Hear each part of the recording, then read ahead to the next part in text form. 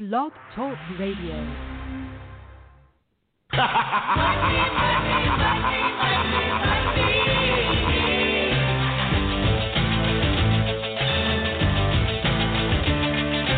Everybody's got a price. Everybody's gonna pay.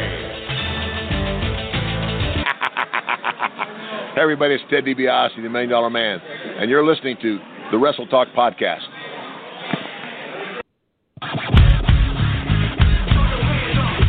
And I'm the Night Owl.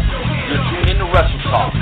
657-383-1521. We'll be discussing WWE, NXT, Lucha Underground, ROH, fantasy wrestling, and we'll have some of the best damn interviews from professional and independent wrestling that you've ever heard. And I'm Joe Lance. Ladies and gentlemen, buckle your seatbelts, keep your arms in the vehicle at all times. Wrestle Talk begins in 5, 4, 3, 2, 1. Enjoy the ride. What is up, Wrestle Talk Podcast family? How's it going? It is 8 o'clock Wednesday night. That means one thing only. It is time for the Wrestle Talk Podcast with Joe and Renee. And we've got a great show for you. We've got the Hot Spot segment. We've got the Shoot and Shout segment. We've got the Wrestle Talk Podcast Game Show Challenge. We got the Fantasy Wrestling segment. If that's not enough, ladies and gentlemen, we've got Sleeve Sampson coming on and Brandon Gatson. It's going to be an amazing show. Ladies and gentlemen, the Night Owl Renee will not be with us today because he has some other things that he's got to do, but I do have a guest that is going to be joining us after we do the Carl Lewis. So, ladies and gentlemen, if you would, please stand up, put your hands over your heart, and pay homage to the greatest country in the world, and that's America, damn it.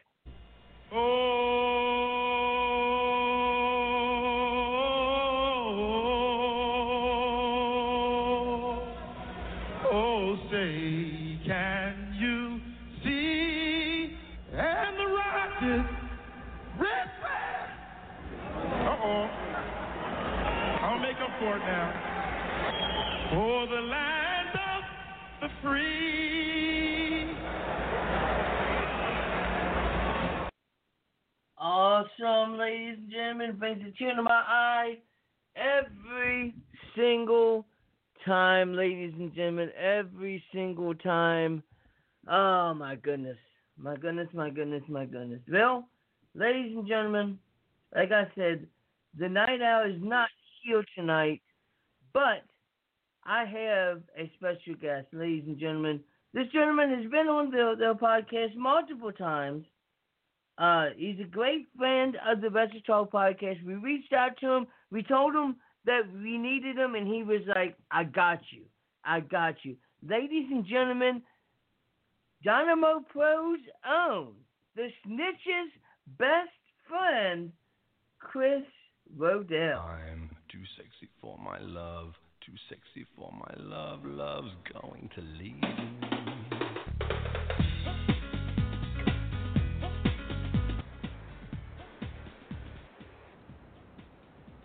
Mr. Rodell, how's it going, sir? Joe, we're gonna have a problem already. If you call me the Snitch's best friend already, I mean, let's just say this, that I am not the Snitch's best friend. I mean, but it is good. But it is good to be back on the Wrestle Talk Podcast. I am happy to be here. I'm hoping that you and your family are well. How's everything going in West Virginia? Everything is going great, except for still trying to figure out what the Washington Redskins football name is going to be, since they're no longer the Washington Redskins. If I'm not mistaken, I believe that it's now called the Washington team. Yeah, they're the Washington football team, which is kind of weird, but It's just probably because they don't know what they're going to do yet. So, but we got sports coming back. The basketball is in Orlando. They're doing their thing. Hockey is back up and going in Edmonton and Toronto. Baseball's kind of started back up, but they've hit a few hiccups. But, we still got professional wrestling. We got WWE and AEW, and some indie shows are starting to run, mostly outdoor shows. So hopefully we're turning the corner, but unfortunately Missouri is going up in cases and stuff like that. So, but we don't want to dwell on that kind of stuff. We want to dwell on the positive. Life is good. So, it's going to be an awesome show. Yeah. I can't wait. We got 2 great guests. We got great segments. So I'm going to let you drive the truck unless you let me know what you need. I'm there for you. So. All right. I just want to say, I hope everything's good with Renee. We like to say when someone's out, he's on assignment. So maybe he's gonna break some big wrestling news or something. So Patrick, maybe he's fawning over Patrick Mahomes because he just by part of the he became part owner of the Kansas City Royals. So maybe that is definitely maybe he's out partying with Patrick right now. He might be. He might be. Would that surprise you? Would that surprise you if Renee was partying with Patrick? It's the night out, so he's probably drinking cervezas with Patrick Mahomes right now. All right, so what we're going to go ahead and do is we're going to go ahead and get into this high spot segment. So, Enter Timmy, hit that music.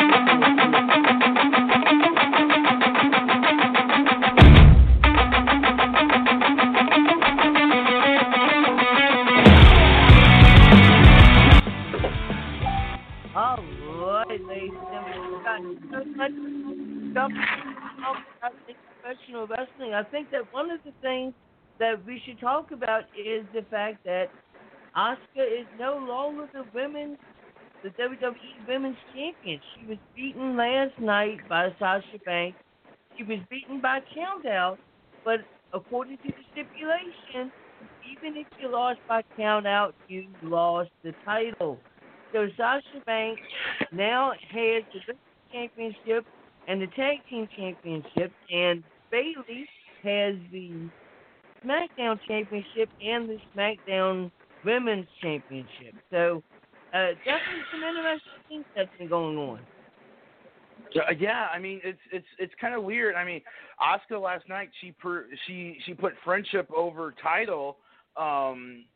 In that scream, you heard her yelling for Kairi Sane yelling for Asuka.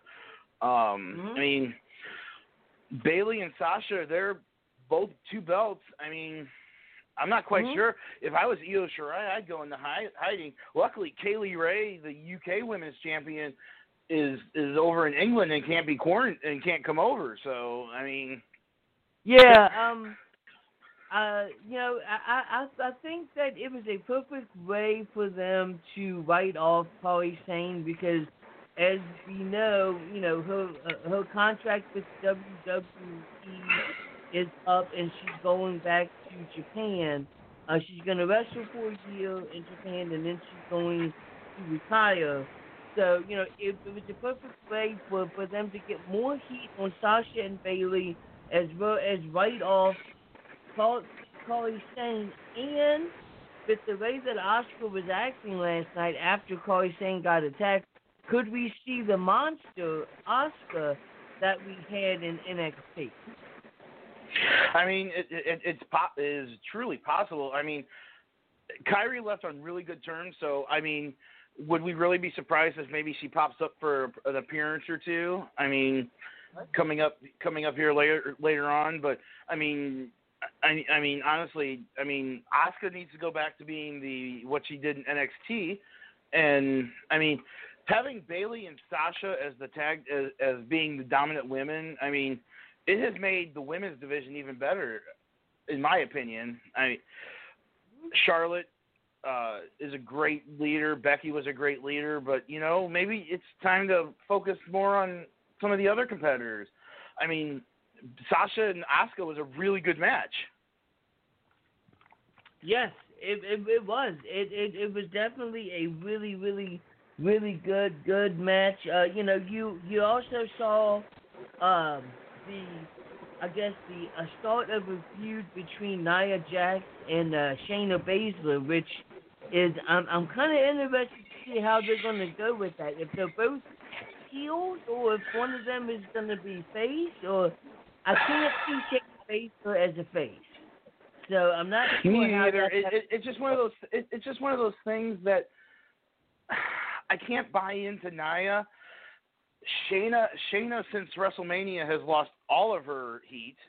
I mean, she's lost all of her momentum. It's just one of those things that's like, well, I mean, I guess let's go there, but I don't know. I'm not happy about it. But there's no real on Raw.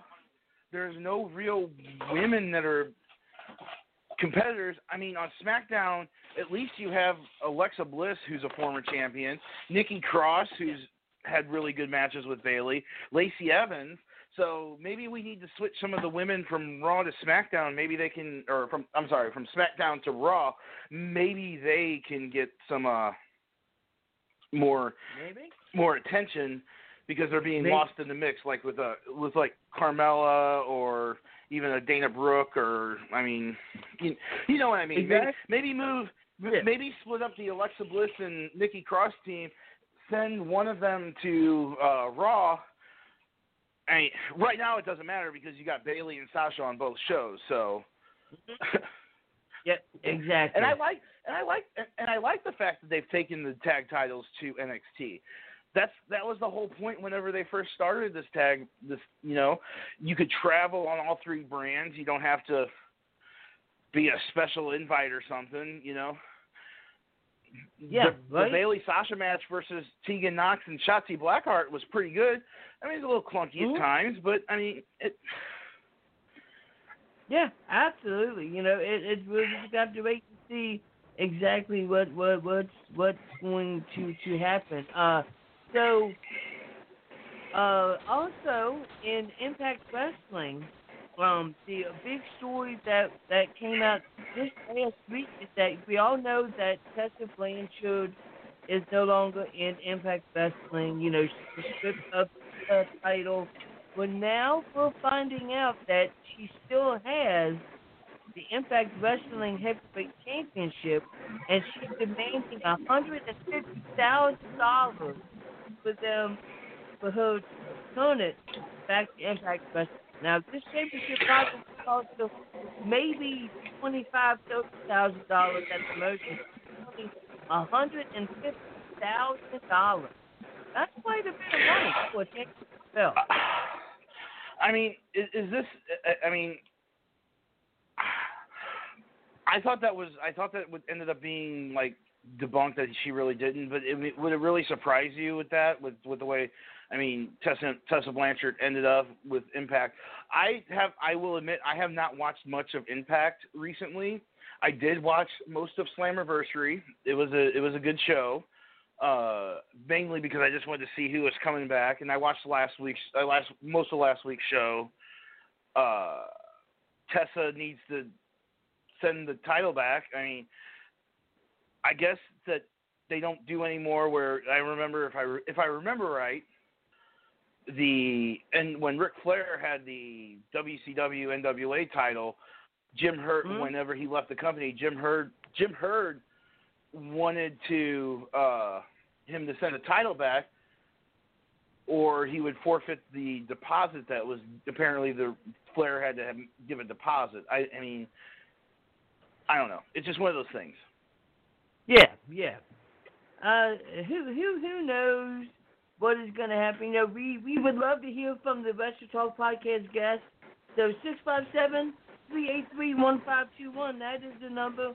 657-383-1521. This is your opportunity to call in and talk about whatever that you want to call in. Back. Can I bring up a topic here real quick? Can we talk about the AEW TNT Championship That maybe you know what? Maybe I'm reading your mind. That may have been the next thing you might have been bringing up. But last week with Eddie Kingston with Eddie Kingston coming out. Yes. If there's a man on the independent scene that deserved it more, you're gonna have to tell me who it was, because Eddie Kingston, I mean, he made his little time shine. However, and then this week tomorrow night on AEW Impact, the fans actually, I mean, I was part of it. I've posted before that Cody feared Warhorse. Mm-hmm. So I mean, we get to see someone. It's kind of surreal for me, because I remember watching Warhorse first matches when he came in as gentleman Jake Parnell. Some of his first matches, and then he morphed into the Lilith Viking, and him and Alex and Frank Wyatt, they took off with the Viking War Party. I seen a match between the American Viking, Alex Rudolph, and the Lilith Viking, Jake Parnell, versus the Bum Rush Brothers at a charity show, and those two teams tore up the building. I mean, it's going to be surreal on Wednesday whenever Warhorse comes out, because I know him. I've talked to him. I've shook his hand in the locker room. We've talked about things. It's just going to be really. Whenever I see someone that I've met, it's still weird to see like Santana Garrett on NXT, because we did a charity show with her, and she was a super nice person. I've done a couple of shows with Jordan Grace. She's been on TV at the time when Michael Elgin was on. You know, I've had interactions with them. I talked to Luke Roberts, and he's like, yeah, I've had interactions with Samoa Joe and Seth Rollins and stuff like that. So it's surreal. It's going to be surreal tomorrow to watch it. I admit I watch more NXT than I do AEW. However, I'm probably going to turn into the Warhorse Cody match, just because, for obvious reasons. You know what I mean? Yeah. I absolutely. I'm definitely excited to see what's going to happen on. Joe. Yes. Joe, I even get excited whenever Raw and SmackDown were touring. They'd come through like Chicago, or they'd come through Kansas City or St. Louis, and you're like, oh, I wonder who I'm going to see as a backstage, like maybe a security person or as a enhancement talent. You know, I mean, it's just Yeah, absolutely, 100%. I will say, Warhorse has a great shot of winning tomorrow. But if I would say if there's anybody that could beat Cody Rhodes for that TNT television title, it's got to be the one and only Snitch. Like, I mean, if well, we have to be honest. Let's just be honest here. We know that the Snitch is not going to get anywhere close to Warhorse. I mean, let's put it back in the can. I don't know what your obsession is with the Snitch, but it just needs to stop. I just like the Snitch. I'm still waiting for him to get his title opportunity. It's been what? It's been well over a year. So I'm just waiting for him to get we his title are getting close to it. We are getting close to 2 years, I believe, in October. See? So I mean, it is what it is. With things shutting down because of everything, I mean, maybe he was going to get a title shot. I don't know. That's above my pay grade. But I will have to tell you that apparently I was hired unbeknownstly to be the Snitch's campaign director or communications director for his Snitch 2020 campaign. So, but who knows what's going to happen with that? But I mean, it really is. It's awesome. I mean, I'm happy for Jake. Knowing Jake, he's worked hard for it. And I know he's going to go out there and he's going to kill it. And I know he's not a regular part of the Dynamo roster, but knowing him and just talking to him, I know he's probably over the moon right now. And he did this really all on his own. He kind of just started this whole campaign on his own, and the fans took over, and I don't think AEW really had much of a choice. And I think people were disappointed last week whenever they said he's going to face a top independent talent. I'm like, are they really going to – I mean, okay. But the Eddie Kingston thing was cool as a surprise. Announcing Warhorse ahead of time, I don't know. I think that could work in their favor. Oh yeah, absolutely. I mean, it's definitely going to get a lot of people interested in the in the AEW, because a lot of people know exactly who Warhorse is. So it's definitely going to be exciting to see Cody win. To see Cody face Warhorse, and you never know who's going to beat Cody for that title. It could be Warhorse. He could literally beat Cody. You never know. Yeah, I mean, he's already the independent wrestling. He's some champ. I can't think of the exact title as it is. The independent wrestling champion. He defends it all over the place, and I know he defended it just this past week. So, and I just know that these wrestlers have pent up like aggression from not being able to wrestle every weekend like they have. I don't know how many I don't know how many indie wrestlers that you follow on Twitter, but I just see the whole is like, I mean, it's crazy. Yeah, absolutely. So I looked up all of the strange things in pro wrestling, and this is what I saw. So the deranged and self-described Monday Night Messiah, Seth Rollins, has been popping eyeballs and breaking bones recently in escalating series of attacks that have deeply saddened and disappointed his father, punk rocker Henry Rollins. So, Henry Rollins is pissed off at his son, Seth Rollins, for everything that he's doing in the WWE. Joe. How many times have I told you not to read kayfabe news? I mean, if it's on the internet, then it's true, though, right? I mean, isn't that... Joe. Heart to heart, man.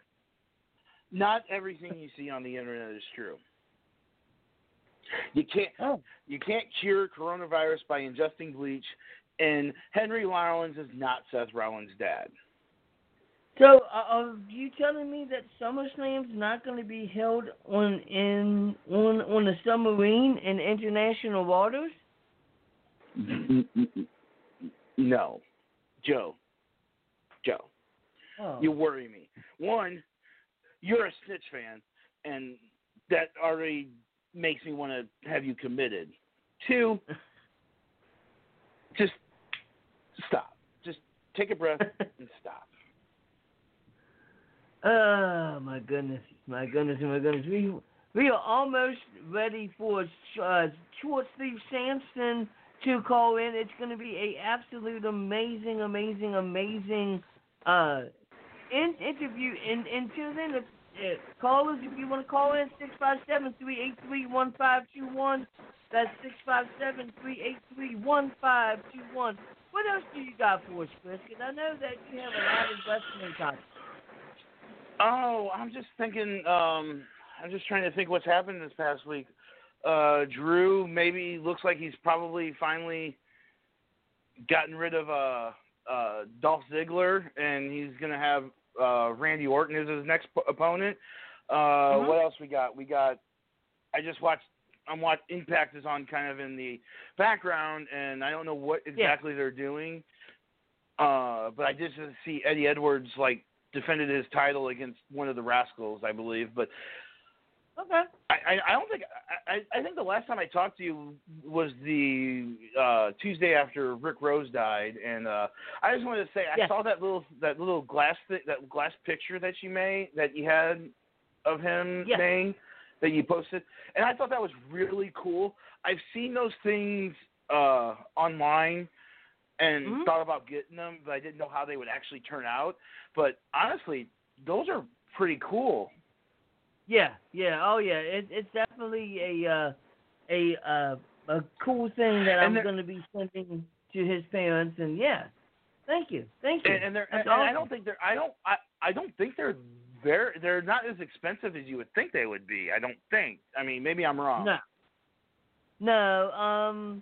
For that one, it's a relatively good size, and it was like maybe $100 at the most. That's not bad at all. I just want to say the shirt that he wore, that he was wearing in that picture, fits him perfectly. And also, I would be remiss if we're talking about people that have passed away. That 3 weeks ago, was the anniversary of the loss of Keon Option. And I mean, it doesn't seem like a year, but I mean, I just have to send a shout out to Keon and his family and to all of his. I was on a podcast with Mike the day after the year anniversary, and Mike was just like, "There's probably no better human being in the world." So I mean, we gotta send some props up to Keon Option. I will never let Keon Option's name be forgotten. He was a great person as a person. His real name was Brian, and Brian was just one of the most awesome people in the world. So that was just a small little aside. I know we got a guest coming up here in a few minutes, so I just wanted to send a little shout out to Keon, watching down over all of us, thinking, man, what's going on down there? I need to be down there and helping things out. So right. Okay, yeah, absolutely. Keon Option was a awesome guy, and he definitely rests in peace. I remember seeing him when I came down for Dynamo Pro. So yes, Keon Option was absolutely awesome. So getting back into some more wrestling news though. So one of the stories that broke out while we're waiting on the short Sleeve Sampson to call in is the fact that the reason that AJ Styles is on SmackDown is because of the fact that he had issues with Paul Heyman, and it comes to find out that Paul Heyman was the guy that suggested that they release the Good Brothers. Which, I kind of understand why Paul Heyman would have suggested that, because they'll pay these guys, a certain amount of money, and they're not using them. So, if they release them, I mean, it's the fault. It's partially Heyman's fault for not using them, because they were on Raw, and honestly, they're as good a team. I mean, honestly, the WWE tag team division has lacked for a whole lot of time. However, the Street Profits are highly entertaining. The Viking Raiders are awesome. I kind of like the team of Angel Garza and it's Angel Garza's partner is Andrade. Sorry, my brain's not working, but I mean, I think it's you could have moved maybe moved them all over to SmackDown and see what could be done, but it's just one of those things. It's just like I don't know. It's just one of those things. There was something I wanted to bring up. I just saw it on the internet and I wanted to bring it up. Hold on. My mind just went blank as we're waiting for a guest to bring up, and I can't think of what it was. Let me go back here and look real quick. Just Yeah, the whole thing with Paul. Black is being I understand. Aleister. Oh, I know. I wanted to bring up.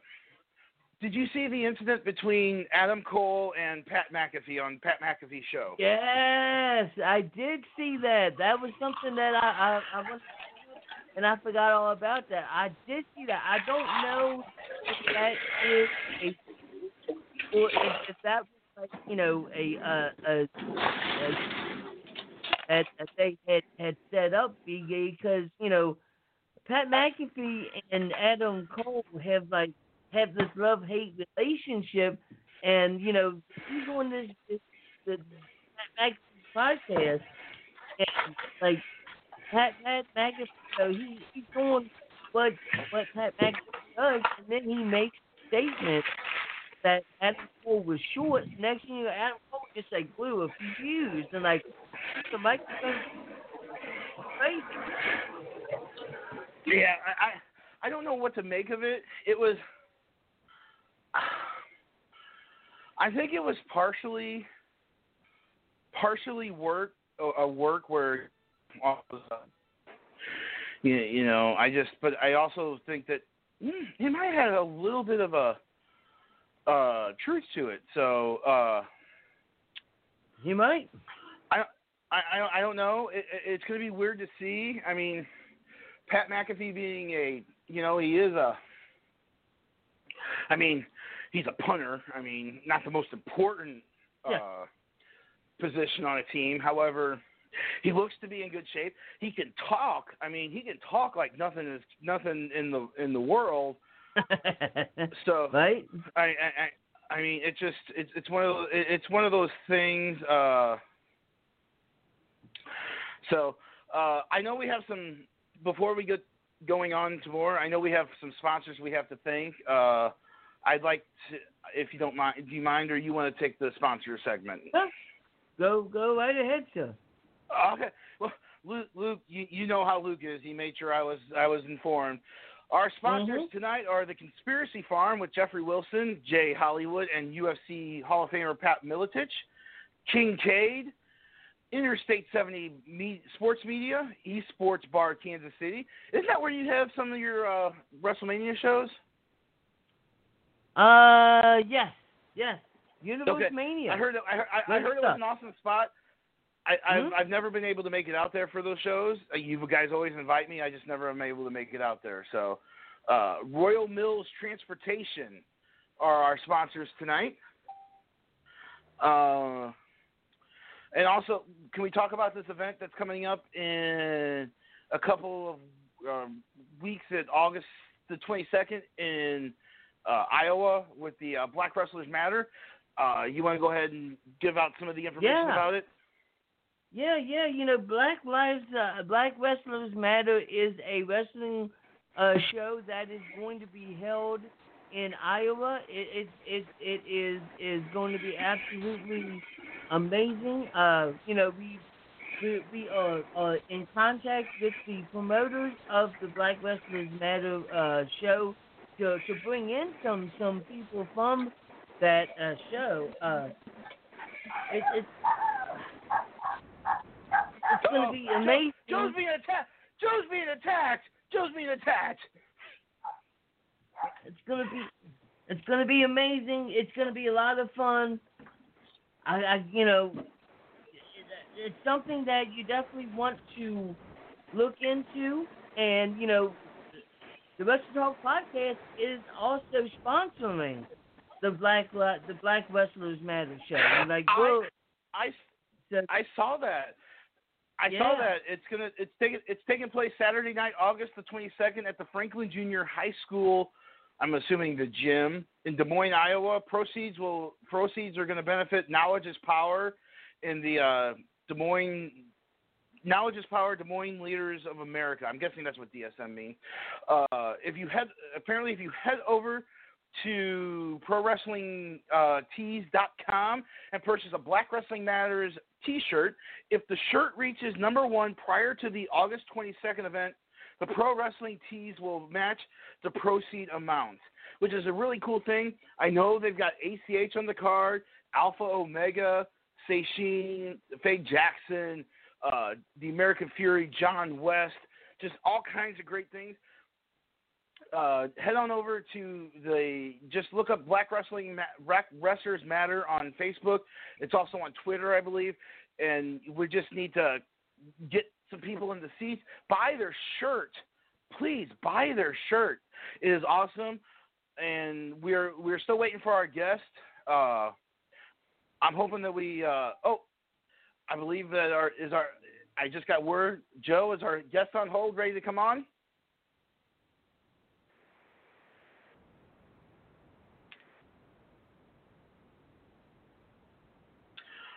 Short Sleeve Sampson. He's a midget wrestler from the debuted in 1999. He's going to be our guest here in just a few minutes. Joe, are you there? Absolutely. This Short Sleeve Sampson, he's wrestled all over the place, from Micro Championship Wrestling to Hard Legacy Wrestling, Chaotic Wrestling, Jonesy All Pro Wrestling, Canadian Wrestling. You've seen him on WWE pay-per-views. He's won several professional wrestling championships. It could be a lot of fun. So, ladies and gentlemen, let me introduce to you the one and only Short Sleeve Sampson.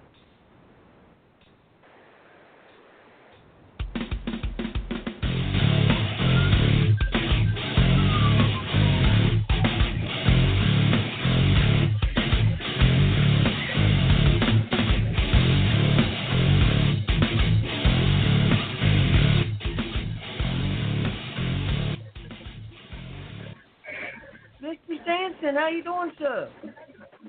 I'm doing great, guys. How you guys doing tonight? Oh, man, it is an honor and a pleasure to have you on the show.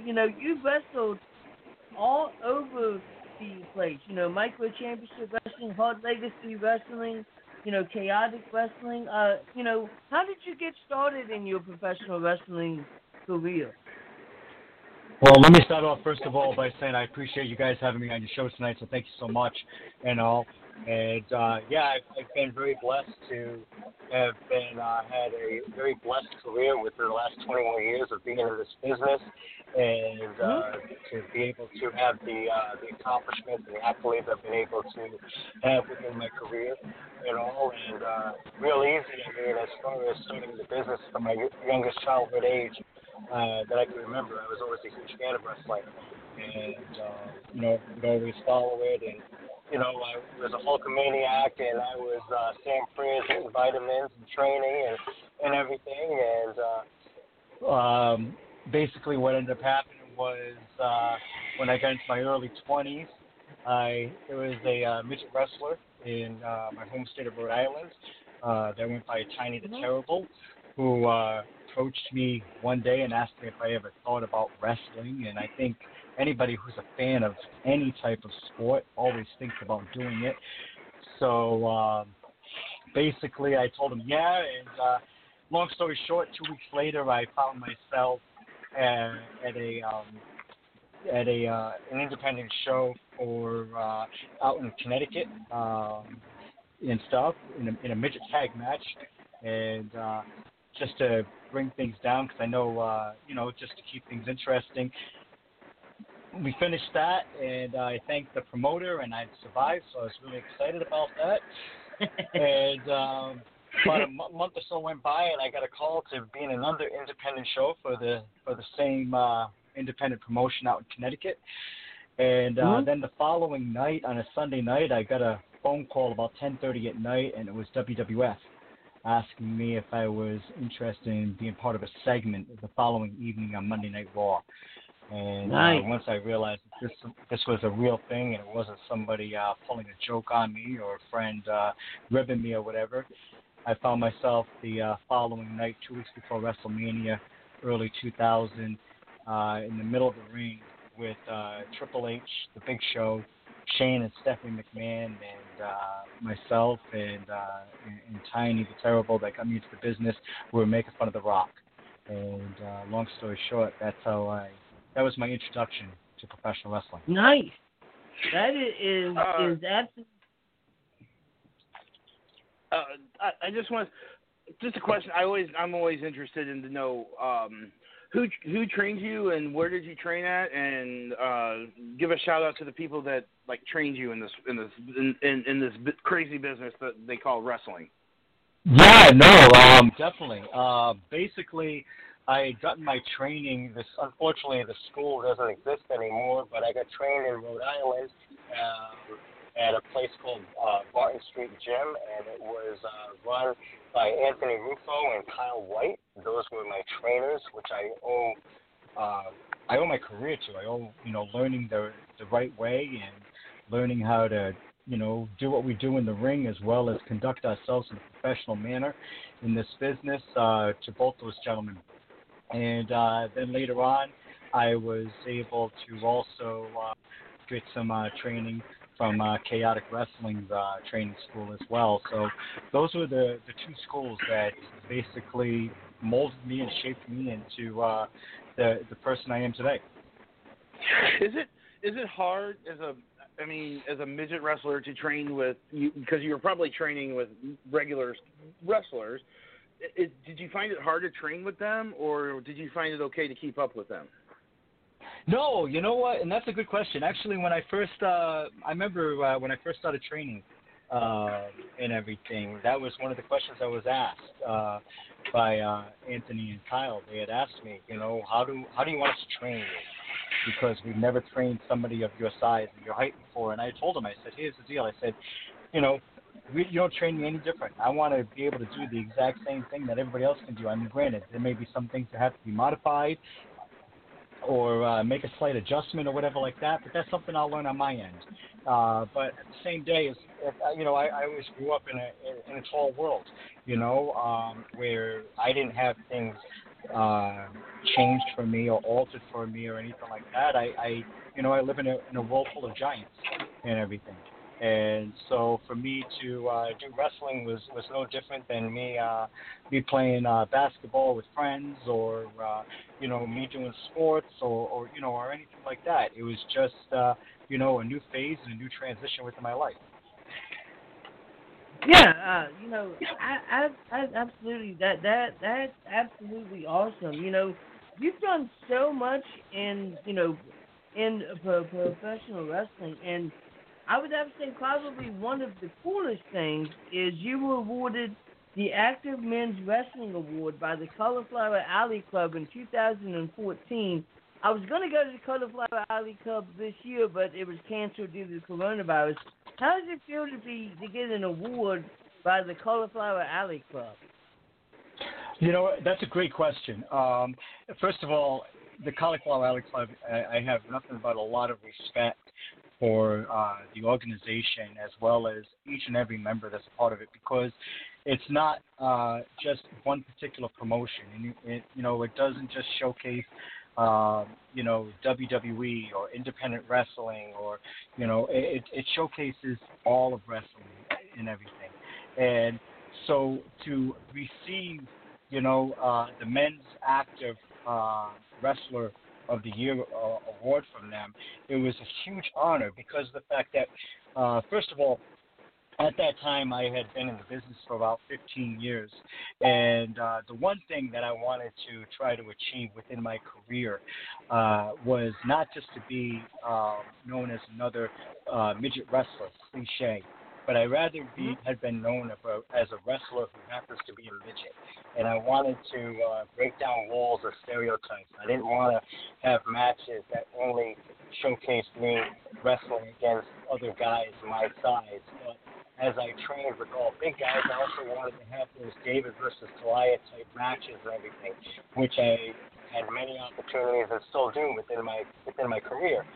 So for me to have been honored with this award was, it really was a huge honor because of the fact that it really exemplified the fact that I was able to break those barriers and to be given this recognition and everything.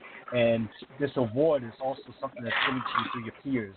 And the fact that they, wanted to recognize me in this way and acknowledge me in this way, it's humbling. It really is. Yeah, I absolutely. It's always been a dream to be able to go to the Cauliflower Alley Club. So, I just think that is definitely awesome. You've also been involved in Micro Championship Wrestling. Can you tell us about your time in Micro Championship Wrestling? Yeah, several years ago, basically, Micro Championship Wrestling was getting ready to shoot TV with Hulk Hogan. At that time, it was on TV. It was going to be known as Hulk Hogan's Micro Championship Wrestling. And the promoter at that time, God rest his soul, John Green, which was a great man and a great worker and stuff, as well as definitely left his people in the business, had contacted me and asked me if I would be interested in, being a part of their company, as well as being a part of this new TV show that was going to be airing in the U.S. on True TV.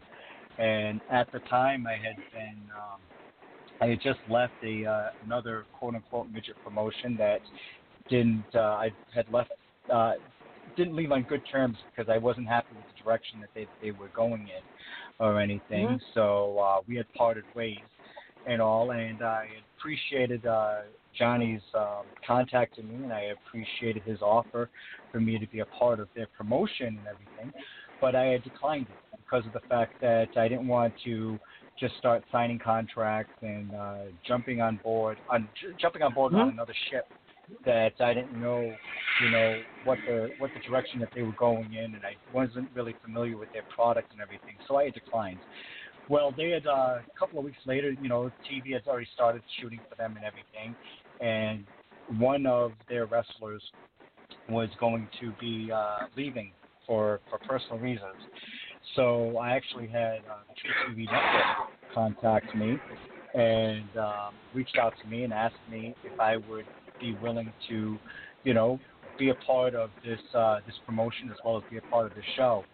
And I had expressed my concerns with them and all, and then a couple of days later I had Eric Bischoff call me and talk with me and everything. And at the end of the phone call with Eric Bischoff and myself, basically it was signed, sealed, and delivered that I was going to be working with Micro Championship Wrestling and Hulk Hogan and be a part of this great TV show.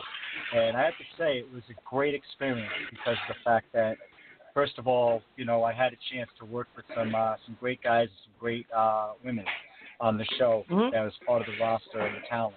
And then to be able to work alongside an iconic legend in this business, as such as Hulk Hogan and everything, you couldn't ask for basically anything higher at that time. So, again, it was another great opportunity for me, to have, put into my resume within, my career. Yeah, go ahead, Chris. Chris, I know that you're here wanting to ask a bunch of questions, so take it away, sir. I just want to talk. Can we go back to the?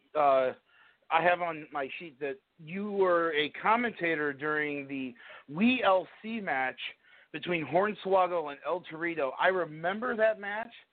I remember just watching it and just being amazed. But I mean, it was hilarious. Can you, one, tell us how that came about, and two, how did that go? How did you feel calling, quote unquote, calling that match, and did you have any trepidation about it?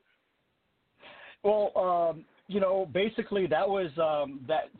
First of all, that was the last appearance I made within WWE and everything, and throughout my career I've had many opportunities working with them, playing a lot of different parodies of characters, whether I was portraying, Mini Undertaker or Kurt Angle or Spirit Squad or whatever. And then there was some times when they were starting the juniors division where I was able to actually be my own character in WWE. And then they had contacted me about what they were going to be doing with El Torito and Hornswoggle and the RLC for the Extreme Rules, and had asked if I would be interested in being part of that, as well as if I would be able to, if I had anybody else that I would recommend that would like to work alongside myself and those two guys, and what we were able to create and produce. First of all, I have nothing but a lot of excitement and honor because of the fact that what that whole match brought to that pay-per-view, as well as just showing to the wrestling fans, was awesome. It was exciting because of the fact that, yes, it was, some of the props and everything like that in the beginning were, miniaturized and everything, miniature forms of larger props that, the bigger guys would, use. But then at the same time, these guys, let me tell you, they brought it from beginning to end. And in my opinion, as well as what I've heard, from a lot of the fans throughout, the years and everything like that, is that match actually stole the whole pay-per-view. It was definitely the match of the night. And to be a part of that, and, again, we were showing, whether it was WWE or wrestling fans or whatever, that first of all, the fans want midget wrestling. They definitely want midget wrestling. But at the same token, they don't want, the carny stuff that was more or less the stereotype and the staple and the cliche in, the 70s and the 80s that we were mostly seeing when anytime midget wrestling was televised. But they wanted to see guys and girls, regardless of height and size, they wanted to see them work. They wanted to see them wrestle. And that match, we saw that from beginning to end.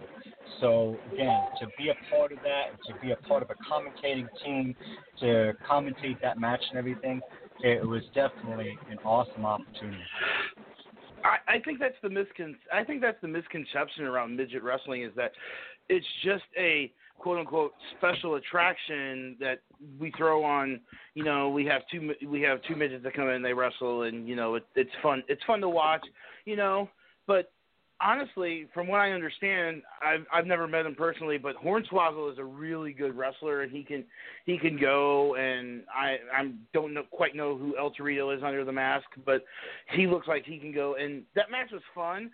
I just think there's a misconception that the midgets are just a special attraction and they can't be anything higher on the card. Do you get what I mean? I get exactly what you're saying, and when it comes to a promotion like WWE, unfortunately, that's how they view it. Now, the flip side is, let's talk about midget wrestling as a whole. The fans definitely want to see it. It's definitely more than a special attraction. To go back to when I was part of the Hulk Hogan's Micro Championship Wrestling TV show, we had phenomenal ratings every single week on that show. Their flagship show at that time was Operation Repo, and Operation Repo would get between a 1.8 and a 2 every single week. Okay, and that was their flagship show on average. Our show would get anywhere from a 1 to a 1.4. And basically that means how many million viewers are watching that show at that time. And this is also before, they had, on demand and everything like that, where people could have more opportunities to watch it, So we were the second highest rating show. Operation Repo at that time was in their 8th season, I believe. Here it is, a brand new show that's just debuting, and we were coming in second place every single week, right underneath their flagship show. So that alone showed everybody how the fans want to see midget wrestling. And then now to bring it fast forward to today, I actually have my own promotion called the Midget Wrestling Warriors. And every place that we go, we basically, first of all, I want to say that, I have some phenomenal talent that works with me, and I hire wrestlers from the United States, Canada, as well as Mexico, and, to bring in the best of the best. And we do shows throughout the United States and Canada, and I would want to say literally, basically, more than 95% of our shows are either sold out or standing room only. We're not talking about, a small hall that only holds 75 people, but we're I'm talking about, a casino where we've sold out the last 3 years in a row with over 1,600 people. We've been at an arena where we've had almost 3,000 people. We've been at a horse race track where we had over 4,000 people. And these numbers are bigger than what pretty much any independent promotion, as well as, a lot of, even some of the name promotions are bringing in on a weekly basis. So the fans definitely want to see midget wrestling, and it's definitely evolved into more than just a special attraction. Yeah, absolutely. 100%. My favorite midget match. Well, my first memory of a midget match was WrestleMania 3 when it was Hillbilly Jim, Lord Littlebrook, and I think it was the Haiti Kid against King Kong Bundy and his two people, and that was my first ever time that I saw a midget match, and I've been hooked on midget matches since, and I love midget matches. I've definitely a midget match where it was a midget against a guy that was like super 6 feet tall, so it was a interesting match. It was with a guy by the name of Shovelhead Chuck. Yes. Mm-hmm. Shovelhead Chuck, great guy, personal friend of mine, definitely. Yes. He's worked with me before in the past many times. Mhm. Yeah. Yeah. No, definitely. And here's the thing that also, everybody's always looking for something new, something fresh, something that hasn't been overexposed, or something that people haven't seen, and everything. And for the longest time, especially with like a WWE, for example, all they would have is the good guys, and for a special attraction, they would bring in the midgets, or they would bring in the girls. And then finally, several years ago, somebody saw the ratings that the girls were bringing in, and now the girls are just as much a main part of the roster as what the guys are, even headlining and main eventing WrestleMania. So now the last part of that whole key is giving them, having the midgets on the show as well, and not saying that it has to be on a WWE or an AEW or anything like that, but at the same time, the fans don't see it when they don't see midget matches when they turn on their TV every Monday night, or when they turn on their TV every Friday night. So the fact that we're able to do what we do, and I'm able to bring the type of product I'm able to bring with the Midget Wrestling Warriors, it's a great opportunity, because it's giving the fans something different, something fresh, and an opportunity to become a fan of something brand new. Yeah, absolutely. It definitely is something different for everybody else. You've been you're a member of the New England Pro Wrestling Hall of Fame and the High Impact Wrestling Canada Hall of Fame. What's it like to be a member of these Hall of Fames, to know that you've had such a great career that you are in these Hall of Fame? I'll be honest, it's a huge honor. It really, really is, because of the fact that we worked really hard within our career to try to get as far as we can possibly get. We sacrificed a lot. There's we're on the road a lot, where we're missing family and everything. And at the end of the day, to be able to have these awards given to you and to have these these titles awarded to you and everything, it really is a huge honor because of the fact that it allows you, it gives you like some type of it gives you some positivity to the career and everything and all. So again, whether it was Cauliflower Alley Club or the New England Pro Wrestling Hall of Fame or High Impact Wrestling up in Saskatchewan, Canada, again, it's definitely a huge honor.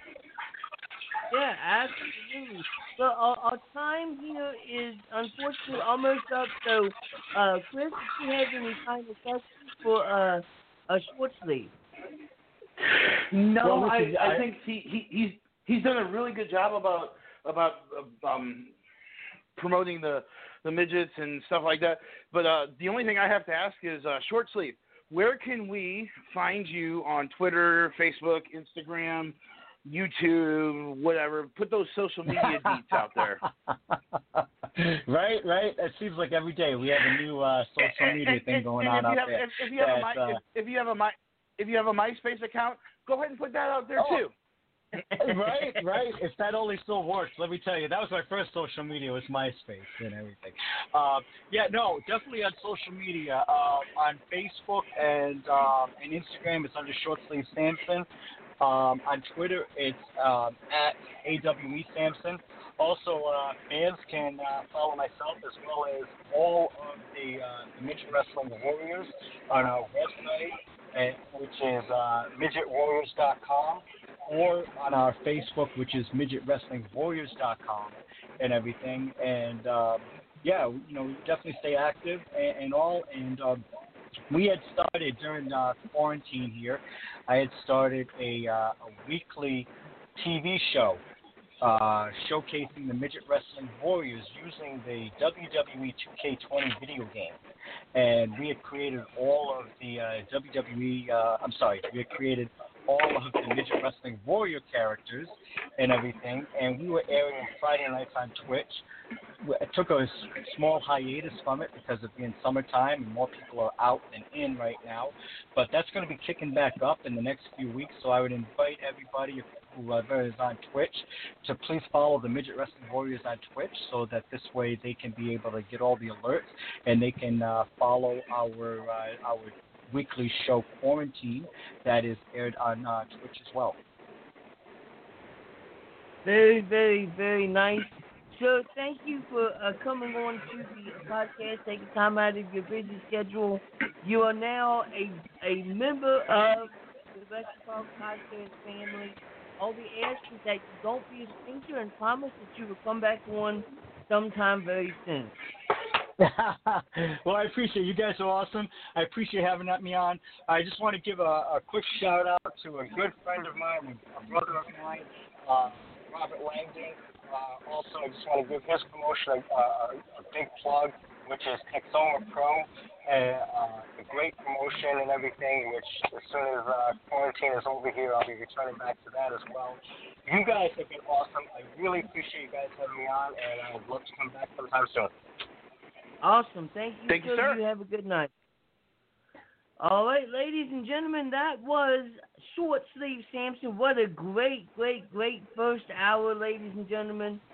We are going to go on a little break, and when we come back, I'm going to be doing the FWWC segment, and then we're going to get Chris back, and then we're going to talk to Brandon Gatson. So, Chris, I will talk to you very, very shortly, sir. All right, I'll be hanging out, listening to you. Don't screw the pooch here, Joe. I would never screw the pooch. Ladies and gentlemen, we'll be back in 2 minutes. Young Shine on the track, boy.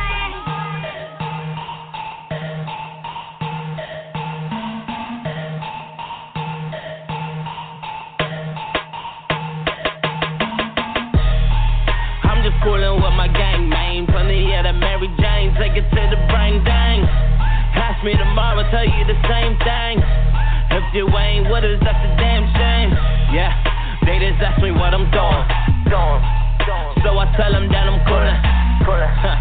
Yeah, they ask me what I'm doing. to make a ring, grab your ponchos. But don't you touch my chips and cheese because it's nachos. And now I got lettuce, so I got tacos. So now I got more green than a snot nose. So I got your top chick, yeah, I mean your top chick. Got her legs in the air, like she missed the drop kicks. I'll even eat an Asian broad, so I need some chopsticks. Everybody gon' say it's rockin' when I drop this. Oh, I'm riding with like 4 bitches. And then I leave the club and probably have more bitches. And I don't play a sport, but guarantee to score digits. And then I reel 'em in, that's more fishes. I love Mary Jane, just call me Spider-Man. And then we gon' twist it all, I need a lighter, man. Hit it with me, or you can watch me do it. They out hitting my phone, and I say I'm fucking cool and come out. I'm just coolin' with my gang, man. Plenty of the Mary Jane, take it to the brain, dang. Ask me tomorrow, tell you the same thing. If you ain't with us, that's a damn shame. Yeah, they just ask me what I'm doing. So I tell them that I'm coolin'. Yeah, they ask me what I'm doing. Yo, what's good, New York? So I tell them that I'm coolin'. Yo, they ask me what I'm doing, so I tell them that I'm coolin'. Henny that I'm sippin' in the blunt that I'm pullin'. Old school caddy, that's a whip that I pull in. Valet park, you ain't even gotta pull in. And I'm chillin' at the club. My niggas just flexin' the paper like a limo, cause that shit is on stretch. Chillin' at the party, sippin' the 4 Loco. Run it like Reggie Bush back in the Rose Bowl. My team ball, I don't have to, I'm the coach, yo. Try to act good in my hood, that's a no-no. When you cross that Brooklyn Bridge, better back it up. Used to mess with Benjis, now we racking up. Yeah, I know you a rapper, but you whack as fuck. Your album drop, your album flop, now you out of luck. Sackage your way, a navigator coming out the truck. Fresh Nike sneakers on, we going out the skunk. I'm just coolin' with my gang, man. Plenty of the Mary Jane, take it to the brain, dang. Yo, what up? Night Owl, Nightmare Jones. What up, Wrestle Talk fam? Do it for y'all. Check me out.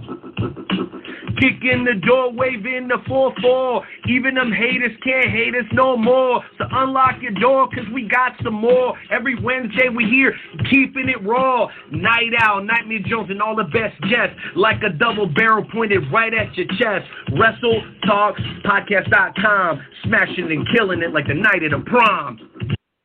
All right, ladies and gentlemen, the first hour was absolutely amazing. Now it's time for the FWWC segment.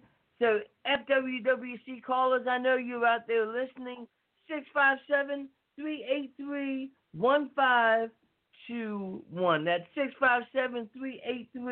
657-383-1521. Now, some of y'all may wonder what this fantasy wrestling segment, what the FWWC is, and that is fantasy wrestling, ladies and gentlemen. You got fantasy football, baseball, basketball, hockey, soccer, golf. You got fantasy everything, but now you have fantasy wrestling, ladies and gentlemen. This is your opportunity to be a professional wrestler without actually having to get into the ring. You get to cut promos. You may end up winning a belt. There's so much that you can do in the FWWC. We have so much fun. So, ladies and gentlemen, if you can, and the FWWC, call in 657-383-1521. Otherwise, you're just going to hear Nightmare Jones talking about whatever the hell that he wants to, because usually Nightmare Jones isn't able to get onto the FWWC because the Night Owl discriminates against La Familia and Nightmare Jones, ladies and gentlemen. So, yeah. So, we're just going to go ahead and kick it off with what happened last night on Monday Night Raw. See, yours truly, Nightmare Jones, and the notorious Jake Wyatt, a.k.a. the Notorious Ones, decided to, how can you describe it? We decided to make some new people in the FWWC famous, ladies and gentlemen. So what we did was we accepted a challenge to face the brand new tag team Lucky Flowers, Lucky the Luchador, Jessica Flowers, And we got to be honest with you. They impressed us. They took absolutely everything that we had to give them. Light tubes, thumbtacks, everything that we threw at them, they took it, ladies and gentlemen. And we took everything that they threw at us, and we ended up, they didn't beat us. We didn't beat them.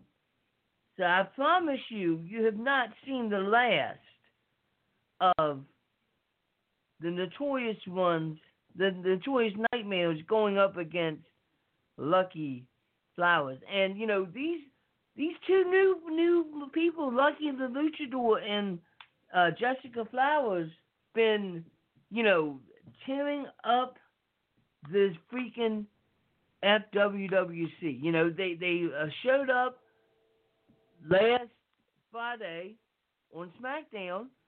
Lucky was able to pull off a victory. Jessica, I believe she tied, and you know, we got this FWWC Pick'em coming up this Friday, if I'm not mistaken.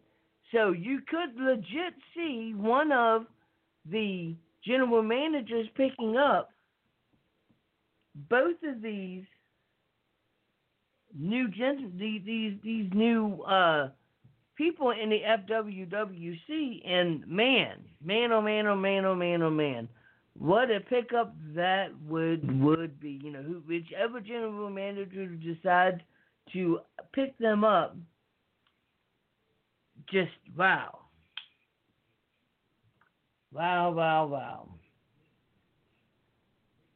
I am getting a hold of Intern Timmy to try to get some of these people from the FWWC to call in, because I'm sure that you don't want to hear my voice, ladies and gentlemen. I mean, I can continue talking. I mean, La Familia can continue talking, but, you know, that's not what the FWWC is about. So we need people to call in, 657-383-1521. That's 657-383-1521, ladies and gentlemen. You know, another thing that we've been going on in the FWWC is the one and only Daniel Grimm was traded to the Rise brand for a box that throws out the Inferno brand. And ever since then, Inferno brand came back. We've had some great matches since we came back. The Notorious Nightmares won the Tag Team Championships that was going to be defended at Extreme Rules, but obviously that wasn't able. But Daniel Grimm has done amazing in the FWWC. You cannot not give the man props. Like, he's the Intercontinental Champion. He's the European Champion. And if I'm not mistaken, yesterday, Daniel Grimm defeated Alden Murphy for the Spartans Championship, ladies and gentlemen. That is a feat like none other. Like, being a triple champion in the FWWC is a hard feat to do, and the fact that he was able to do it, you got to give your props up to Daniel Grimm. Even if you don't like the guy, you've got to give your props to Daniel Grimm. And also, from what we've seen on the page, it looks like Jessica Flowers, the newest member of the FWWC, is eyeing that women's championship against Lilith. I think that's going to be an absolute amazing match. Once that happens, once Jessica Flowers gets drafted to whatever brand she gets drafted to, I can almost guarantee you're going to see Jessica Flowers against Lilith for the women's championship. That's going to be absolutely amazing. You know, so much stuff has been going on in the FWWC, but give us a call. 657-383-1521. That's 657-383-1521. What else could we talk about in the FWWC, ladies and gentlemen? What else could we talk about? I mean, could we talk about what's been going on in the Infinite brand?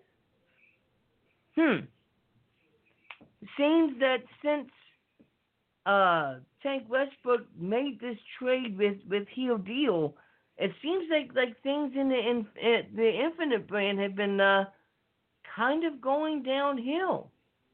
Tank lost they lost the European Championship. They lost the Intercontinental Championship. Funky's gone. Daniel Grimm is gone. I believe that the only championship that they have right now is the TV title, if I'm not mistaken. So, Infinite Brand, give us a call. Let us know what's going on. 657-383-1521. Inferno Brand, give us a call. Tell us what's going on. 657-383-1521. Rise Brand, if you're listening, give us a call. 657-383-1521. Nightmare Jones can't do this all by himself, ladies and gentlemen. You got to give him a little bit of a break. So give us a call. 657-383-1521.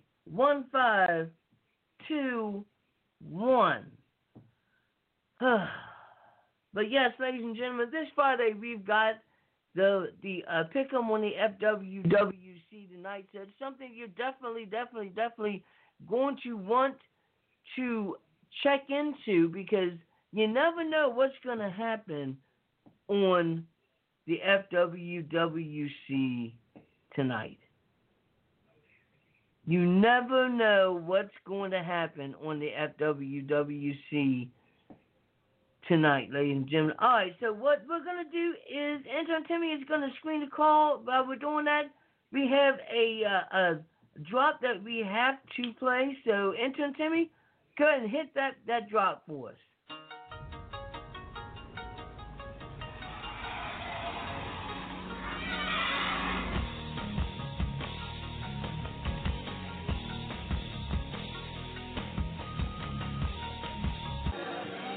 Hey, wrestling fans, Ricky the Dragon Steamboat talking at you, and you're listening to the Wrestle Talk Podcast.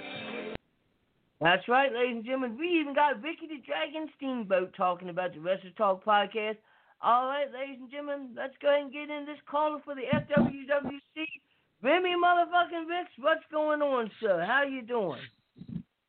Oh, man, dude, I'm not even going to lie. Tonight, the show spaced my mind with everything I got going on, everything that happened last night. The news that just got announced today, me and Battle Cat in a sudden death match to finish out this tournament since he can't stay out of his feelings. But, Jonesy, you know how it be with these people. Yes, that is true. That is definitely true. And if I'm not mistaken, everything that happened was you and Battle Cat have been going back and forth, match after match after match, and you all tied once again last night, and you wanted to go to trivia. He didn't want to go to trivia. Am I correct there? No. What happened is, dude, this tournament was started like 7 weeks ago now. It should have been over 3 to 4 weeks ago, but there was ties upon ties in the first round. Then we had the second round. Then we had the shutout. Then we had more ties. And then last night for the final, me and Battle Cat tied again. That was our first match in the tournament, but there was yet another tie. So I said, let's do trivia and quit dragging this out. And he said that he was going to quit if it came down to trivia. So I decided I was just going to concede and let his ego win. Then I get hit up by Susie and the board of directors, and after having a talk, catching my cool, I agreed to a sudden death, one fall match. Whoever gets the first pick wrong loses. We need to put this to sleep. Dragging it out does no good. That is absolutely amazing. I don't think that's ever been done in the FWWC. Whoever gets the first pick wrong loses. Wow. Talk about stress. You know, are you stressed about this, or do you just I'm not. I should be stressed, and I'm not stressed because I can say my record speaks for itself against Battle Cat, but I don't care about my record at this point. At this point, I'm just ready to end this, and I'm ready to hurt dude, and that's what I'm going to do tomorrow. He thought getting stabbed with a fork last night was bad. I'm going to hurt him, plain and simple. I'm done playing around. I'm done arguing. I'm done talking. It's time to get these hands. Absolutely. That sounds like a absolutely amazing, brutal match. Now, you know, Remy Ricks, we've got all these new people in the FWWC. What does Remy Ricks think of these new tag team? I believe it's Lucky Flowers. What does Remy Ricks think of them? I'm not even going to lie, dude. They're coming in kind of on fire. I'm actually digging it. Like, the first week they got here, Lucky Luchador won his first match. Jessica Flowers tied. And then they had a tag team match, and Lucky had another singles. Yes, he lost his singles match, but they tied with the tag team champions in their third match ever in the FWWC. And they're already tying with the tag team champions. That is definitely that is definitely going to get everybody's mind, everybody's eyes on these new tag team. And with the pick'em happening this Friday, which brand do you see these two newbies on? Do you see them on the Infinite brand? Do you see them on the Inferno brand or Rise brand? Well, me personally, and I've said this to a couple of people as well, I like that they're a tag team. I like what they do together. But I think that they should be split up for a little bit and see what each one can do solo. So I would prefer each one of them to go to a different brand for a little bit and see how they can handle that solo life in the FWWC. Gotcha. That makes sense.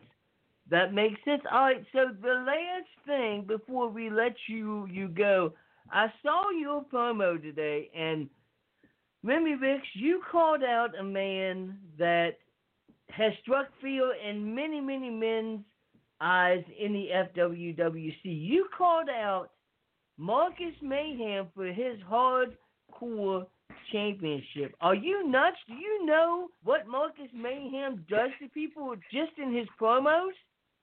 Jonesy, I'm kind of disappointed in you because you say that you're a fan of mine, and if you were a fan of mine, you would know that I am not scared of anybody in the FWWC, whether it be a vampire, whether it be a devil, a father, whether it be a mafia-style rat dressed in a luchador mask. I am not scared of nobody in the FWWC.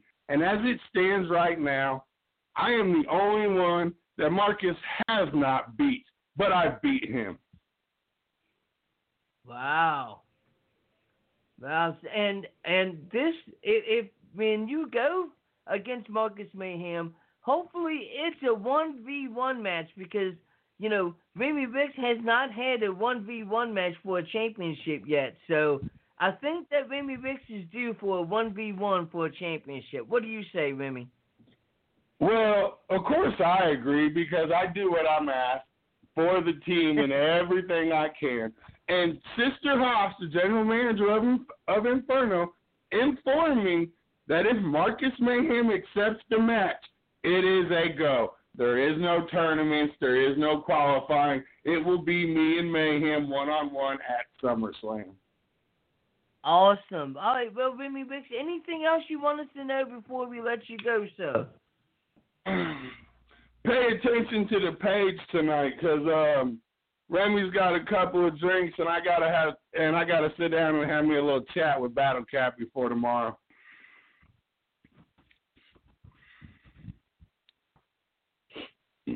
Other than that, that's it.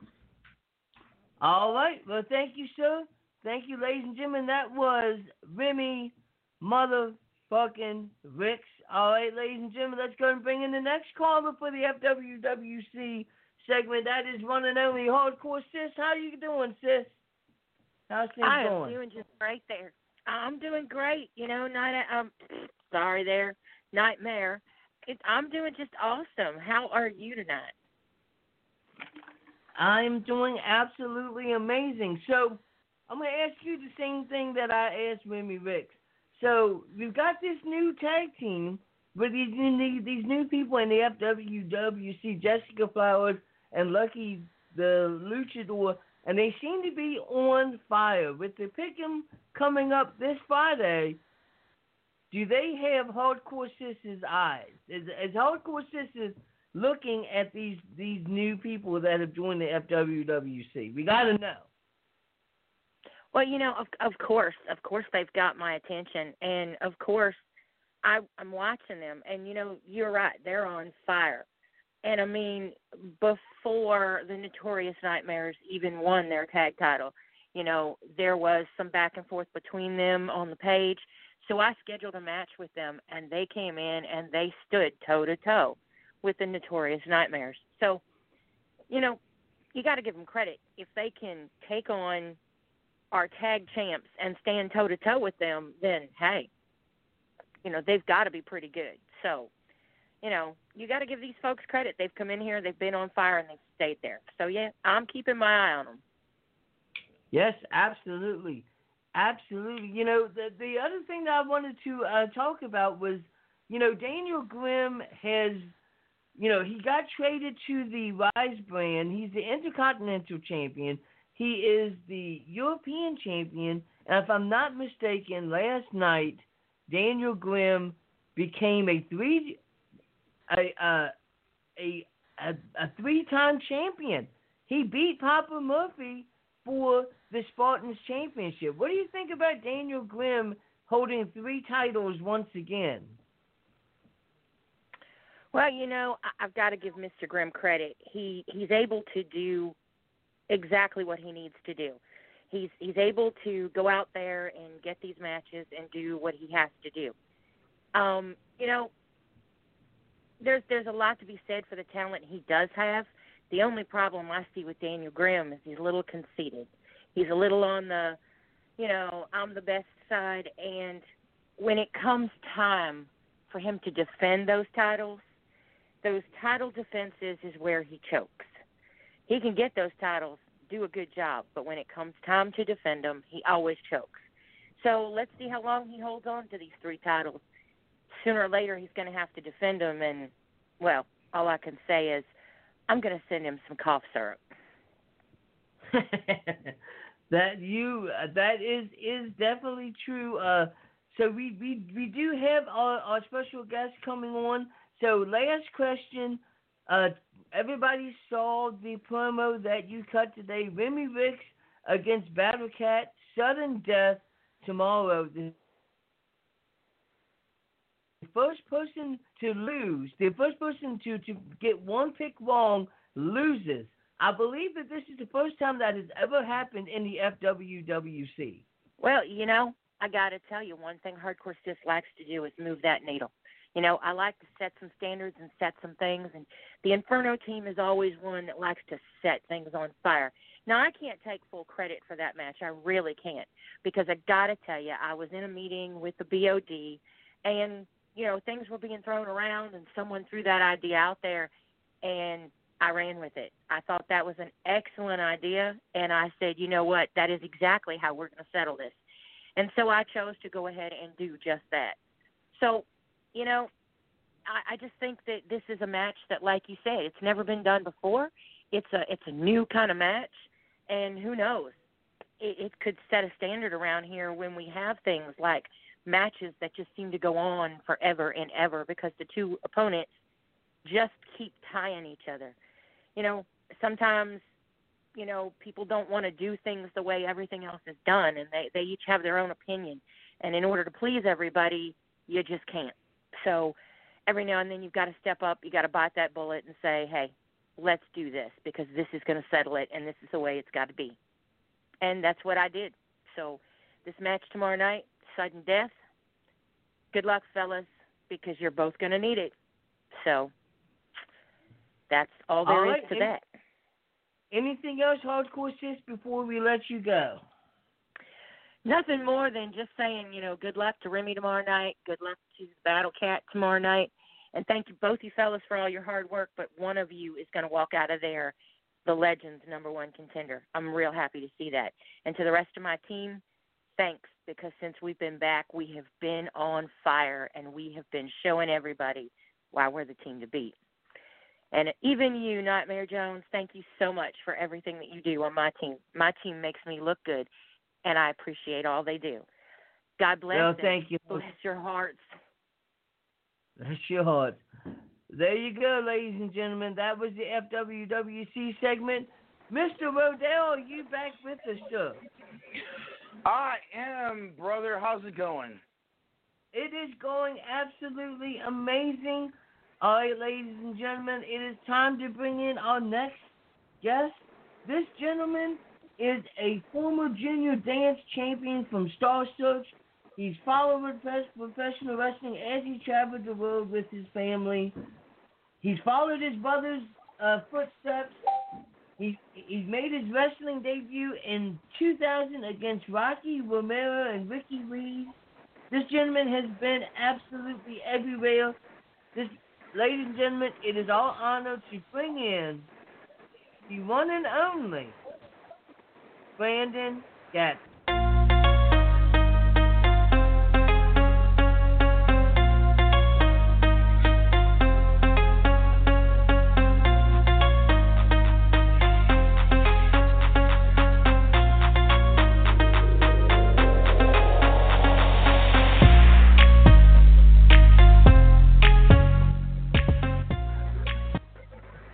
How's it going, Brandon? Welcome to the podcast. Hey. How are you tonight? Hey, man. I'm doing good. I'm having a good day today, to be honest with you. Nice out here in California. Got 85-degree weather. Just moved down here to Chino, and I'm sitting in the parking lot of the grocery store because we ain't got no phone service at the house. Wow. See? But I like my car, so I'm good. Exactly. He's so excited about the podcast that he's sitting in his car, ladies and gentlemen. Thank you for taking time out of your busy schedule. And I guess I got to ask, you're a former junior dance champion on Star Search. Now, I remember watching Star Search when I was a little kid. So can you tell us about your time on Star Search? Yeah, so back when I was little, my brother's 4 years older than me. He got into gymnastics, and I started to do gymnastics. But what I was told, in gymnastics, how you do a salute to the judge before you do your routine and everything. I guess I would salute and then turn to the crowd and wave to them and just kind of be a ham. And so. So I was more on the entertainment side than I was on the gymnastics, like that end of it. So my mom put me into dance, and from there the studio it was in Arizona. They formed this little dance group, and we auditioned for Star Search. The dance group was called Four Boys and a Babe in '91, and we went on there and we literally got perfect scores every show. We won the whole show all the way through 10 episodes. And from there, we went on to tour and do other stuff in Japan and Italy, and they brought us to a lot of places just to go and perform, dancing, 1 or 2 dance numbers. Yeah, absolutely. So I mean, that's kind of how that started. Yeah, absolutely. That's absolutely amazing. Being able to be, on TV and not be nervous and whatnot, and I'm sure that being on TV at such an early age that helped you, with being able to perform at wrestling shows and in front of a bunch of people. What I'm going to do is I'm going to go ahead and allow my co-host for tonight, Chris, to come in and ask a couple questions. So, Chris, it's all yours, son. Hi, man. It's a pleasure to talk to you. Just a question. I know I probably asked this question to everybody, but how did you get started in the wrestling business, and who trained you, and what influences did you have? This is a hilarious story. So,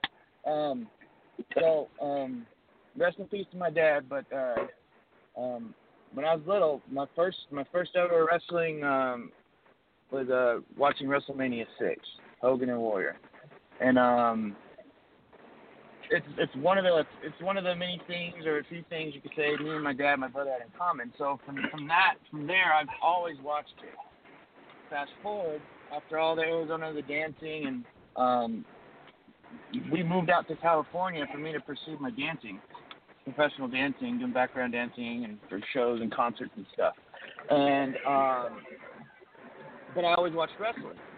And back then, right before the Attitude Era and all that, when we moved, it's not something you would think, as of now you would think. Back then you didn't think, oh, this is something I could get into. I could go learn this. It was just one of those, you never had that thought, you didn't know there were schools, and there wasn't social media to promote it and all that. It was more underground. And so fast forward to high school, I do a skit at a lip sync show. So there's a whole lip sync show, and in between they had to do skits so the next number could set up. So me and my buddy did a wrestling skit. I was Stone Cold, he was The Rock. This is when The Rock and Stone Cold were in their height of their mini feuds. But we did this skit, and I got thrown off the stage. I took a rock bottom on the stage, thrown into the wall, thrown out the door, and my buddy, who I basically started in the business with tag team wise, he was already going to wrestling school, and he saw me at the lip sync show. I think he found me the next day and invited me to a class. And I'll tell you, man, once I got to that class, I stepped in that ring, and my smile there had, man, my ear to ear smile, and that was it. All you had to do was step in the ring, hit the ropes, fall down, and you're like, I'm sold, done deal. And so that's kind of how I got to my very first wrestling class, and that's it. And I still actually go help train, and I go train at the same place. It's in San Bernardino. It's called School of Hard Knocks. Empire Wrestling Federation is the promotion name. School of Hard Knocks is the school. So that's kind of how I got to start. And as Joe was saying a little earlier, what helped me tremendously with my timing, footwork, balance, all that, acrobatics is the gymnastics I did, the dance I did, and even the performance-wise, because I did singing. I performed an international festival in Chile called Festival Viña del Mar in 2002, and I represented the United States. It was 18,000 fans, and I sang. I have a weird eclectic thing of skills I do, but everything that my parents helped me to do and got me classes, and everything is cool because everything is molded and is all usable within wrestling, within performing. I'm a performer. I will always be a part of performing arts in some way, shape, or form. That's just who I am. But it's because of all the stuff that they got me into. Playing piano, I can play guitar, just performance in general, being an artist. Brandon, do you feel? Question was. Yeah, Brandon, do you feel like your dancing training helps with wrestling training? Can it be intertwined? Oh, yeah. What I'm trying to say. Does one help the when other you're in that more? ring? Right. Well, when you're in that ring, I mean, you're dancing with somebody in a sense. You know what I mean? Like when you lock up with somebody, you're in a dance. So in a sense, it's all about footing, timing. You know, when you're in the dance class and you have a bunch of other kids in class and you guys got to do formations and change, all your footwork's got to be on point. And actually, that was one of my compliments I got at one of the WWE tryouts. Was I was actually being looked at by Armstrong, referee, and he was noticing my footwork. So they were starting to get interested in me as far as being a referee. But yeah, there's no doubt. Like the dancing helps with all that. Same thing with the gymnastics. It's just, you know, I do like a Sunday special over the top rope and stuff like that. I mean, none of that's really possible without some type of gymnastics or tumbling or, you know, unless you just throw it. You always can just throw it. But I mean, I do it land on my feet, so it's very helpful. Very, very helpful.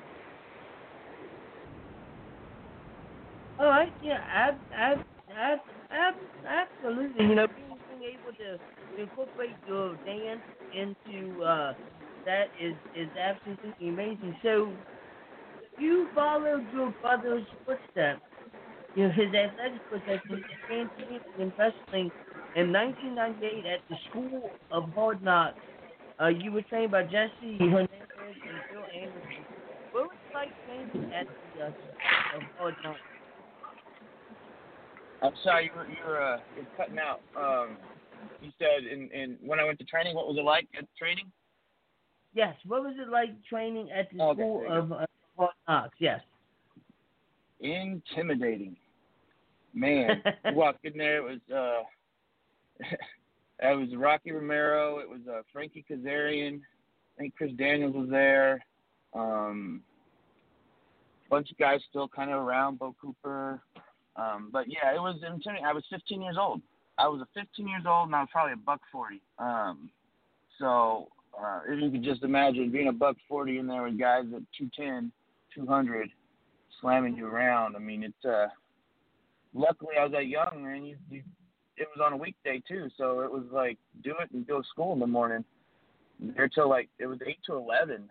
You got home at midnight, you get up and go to school, and you didn't feel nothing when you're younger, you know. As you start to get older, man, those after a match, you sure be waking up like, dang, did a little too much last night. But back then, but it was intimidating because, like, you know, you walk in there, you paid your dues in the sense of you paid for class. You didn't step on the mat until you paid for class. You made sure, you know, the older guy made sure you paid class. That's part of it. There's a lot of that type of respect, like, kind of lost these days in some of the schools. But I mean, you got in there and you bumped around. Like you didn't do anything. You hit the ropes and you bumped for a month or two. Like we didn't have our first match till 2000, so I bumped around and trained for a whole year, 13 months before we had our match. 13, 14 months. But the whole atmosphere was cool though because it was just in this just a small little building where. You know, if you go east to west, you couldn't hit the ropes hard because your elbow hit the wall, right? So north to south is how you run the ropes because there's no wall. But then all the walls, Jesse and Bill had it just nothing but wrestling posters, pictures, autographs. It was the ideal place to be. You're surrounded by it. So it was cool. Like, you know, you fall down, you hurting a little bit, you look up. You see this big old pay-per-view poster for SummerSlam or something, and it's like, nope, get your butt up, keep going. It was really cool. It had a really cool feel and just really low-key feel to it. Just in the heart of San Bernardino, it's in nowhere. So it's very cool scenario there. Yeah, absolutely. You know, you trained in at the time when, you know, training was absolutely brutal, and, you know, so I got to know, what do you say when somebody says, oh, you know, you're a professional wrestler? Isn't that stuff fake? Because I know that gets on my nerves whenever I hear that, but, you know, as a professional wrestler, how do you deal with that when somebody's like, "Isn't that fake?" Earlier on, it used to make me upset. I used to get upset. I never really knew how to approach it. Now I'm able to laugh it off because I know all my injuries. I know how my body feels, and to me, it's like it's all a sense because of like my background as a performer in general, like just the performing art. And that's how wrestling is an art form, man. And what I say is just like it depends on how you want to look at it. If you want to look at it as predetermined, scripted, it's like okay. I mean that's more when you get to that bigger level. But like on my end, it's like I'm going out there, I'm painting a picture for you guys, I'm telling you a story. Like you can either look at it as theatrical play, or you can look at it as athleticism, sports, is how the physicality of it. I mean, because that stuff. Sorry, I don't know what the cursing rule is here, but that stuff is not that's not fake. You know, it's a 2x4, a piece of padding, and some metal beams. Like, you want to go fall on that for 3 hours of training? Yeah. So it depends. And nowadays, I don't hear it that much. I don't hear it as often as, oh, you're a professional wrestler. In a negative tone that much anymore. And maybe it's because most people like that I deal with can see what it's done and what it does for me. Like my daughter's dance studio, like some of the families would come to the shows and like they know. It's like you don't even question that it's fake anymore in that sense. Like if you really think about it, I guess, or if they think about it, it's not. I don't know. I don't get that question that often anymore. Right? When they say is it fake, it's like it's just how you want to look at it. Like I look at it as there's athletes out there putting their life on the line, busting their butt to entertain you. It's not fake. It's just that fake scripted. I wouldn't call that fake. Yeah. It's like going to watch a play. It's like going to watch a play. Like what Hamilton just came out on Disney Plus. It's like going to watch a play. That's literally what it is. And the difference between Hamilton or any play, Lion King, whatever you want to call what play in wrestling is that ours, wrestling can change. You can snap a finger and the whole story can change. The whole script can change. By one move, by one action can change the whole script. So yeah, you could call it scripted. I've been in a match where I have a total last minute, man. All right, switch the finish. We were building a whole story, and they're like, change it in the middle of the ring. It's like, okay, that's not scripted. Now it's improv.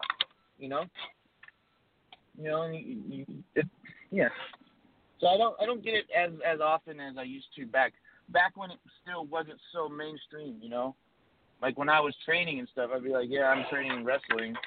You get that, but at 15 or 16, I didn't really care what anyone said. I think it took like 6 months for a smile to get off my face when I'd get punched or slammed and stuff, because I just couldn't believe I was doing it. It took me a while. All right, well, what I'm going to do is I'm going to go ahead and throw it to my co-host of the night, Chris, because I know he's got some more questions. So, Chris, are you with us? Oh, yeah. All right. Go right ahead, Chris. Hey, Chris.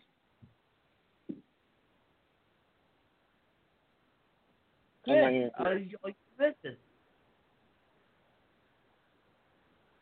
All right, well, Chris is going to dial back in, so I guess that I'll go ahead and ask another question while waiting on that. So you have some extensive audio knowledge. You work as a sound engineer for various movies for Sony Pictures. How did you get into being a sound engineer? Is that something that you've always wanted to do, or? Well, so I went to recording engineering school. I've always been into music. I released an album. Actually, I'm a singer, songwriter, music producer, audio engineer. So I released a whole album in South America, and that's how I did that performance in Chile. But so I've always been into music, and that's probably because of the dance stuff. That's where the music kind of got into me, and So I taught myself piano, taught myself guitar. I taught myself how to make music, produce, and so from there, I always produced music. But at this job that my wife got me a job at, where I was just a PA, which is basically you do runs and you make deliveries. It was for a company called New Wave Entertainment, and I mean we work for Fox, we work for Sony. We do like all what I mix, what I do audio engineering wise, mix wise is like all the little TV spots you see on, or even the digital ads on Hulu or YouTube or even commercials on TV. The little like 30-second trailers you watch that promotes the movie, right? I do the audio for those. I do the audio mixing for those, and I work on the Sony side, so mostly Sony Pictures movies or like last week I did like 2 Disney commercials, but yeah, so from the music production side, there wasn't really a music production avenue at this company. But there was mixing, there was engineering. So I already knew how to mix music. I needed to learn how to mix trailers with dialogue and music and sound effects and all that, not just like pianos and drums and stuff. So yeah, I just started learning that, and then that's been my blessing. I work graveyard. I work at 10 p.m. and I work either all through the night, or if it's slow and there's nothing going on, I'll go in. I'll be off by midnight. It's kind of really good. It's a very, very good position for me because I was working days and early evenings, and I live an hour away from my job, so I wasn't able to be at home with the wife and kids for dinner and stuff like that. And now, since I got this 10 p.m. gig, man, I get all day with my family, especially now with COVID, right? Definitely have all day with my family. And then I can have dinner with them, and then I can leave and go to work, and they go to bed. And so it's definitely been a blessing. And just the whole audio stuff came from me. My wife actually gave me a little boot in the butt to, step it up at work, like move on up, because I was just staying in the mailroom basically. I was complacent because all I was focusing on wrestling. But I needed to, step up, work on a salary, and get something going. So thanks to her, she pushed me, and I focused and got it. So, awesome. Brandon, I have to ask a question. This is my other question I always ask people. What is your favorite match you've ever been a part of? Ever been a part of? Ooh. Give me like 10 seconds on that one. Oh, because it's hard to answer. Okay, so maybe I had a nice last man standing match with Tommy Wilson, who's out here out of SoCal also, and it was I guess why it was one of my favorites is because something clicked in that match. There's certain opponents you get in the ring with, like they put us in the ring that we had a long feud, but they put us in the ring for just a match, just a one-off. And it was instant chemistry, right? And it's those are a lot of times are hard to come by because we were trained by different people. We had never really met each other, never worked out in the ring, nothing. And then we had a match, and it just clicked. And so this last man standing match I had with him, there was something about it that clicked for me where it was I understood the fans. I understood what was happening with the fans, and he brought a different side of me out in the ring. It was a certain part of me, this aggression, this desperation, this emotion that I actually never felt before in a match. And when that happened, it was like the end of the match. I blocked something. I gave him a stunner, power bombed him onto a ladder, and I just stood there in pain, trying to stand up so he would fall down, and I went the last man standing. And I remember, I actually had a tear come down my face just because, whatever emotion it was, and I can't describe what emotion it was. It was just something. Whatever it was, it happened, and then, man, I was like, get up, and I got chills just thinking about it. But that's probably one of my favorites because I learned something, and what it did for me made me realize I need to do that for others when I wrestled. I need to bring something out of them. Go ahead. you just get those goosebumps that after a moment like that. As being a ring announcer, I've been part of several moments like that. You know, it's just kind of like, ooh, this is a moment that's bigger than what we expected before we went in. It's more than on the surface. It's way more than what you're seeing on the surface. Yeah, definitely. Like I have this, there's a tiny, I don't know, there's a tiny little reputation I have at the school that, well, everyone sometimes is afraid to, they're afraid to go work with me. And I always tell them, I'm like, I tell them, if you don't give me 100%, I'm going to take it.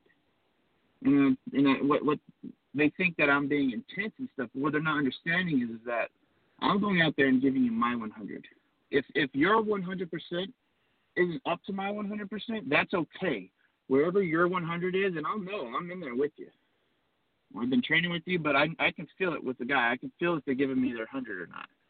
If you're not giving me your 100, I'm gonna push you until you give it to me, right?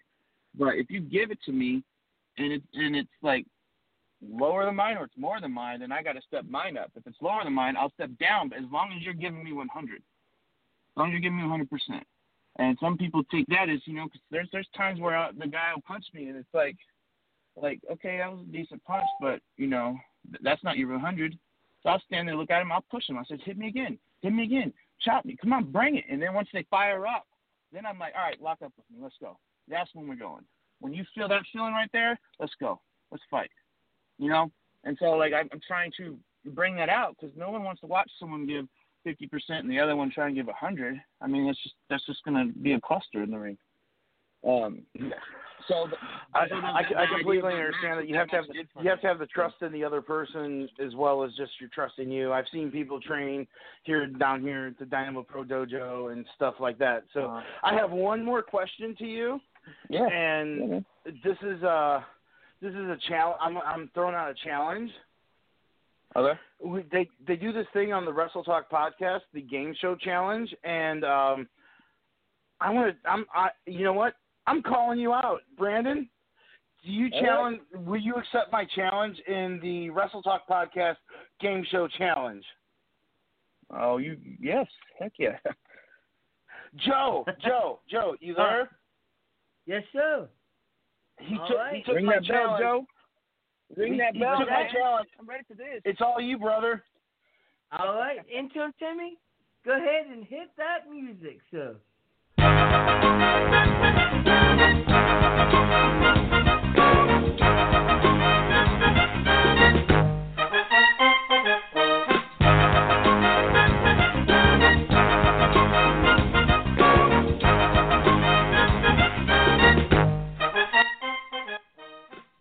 All right, ladies and gentlemen, this is going to be the Wrestle Talk Podcast Game Show Challenge.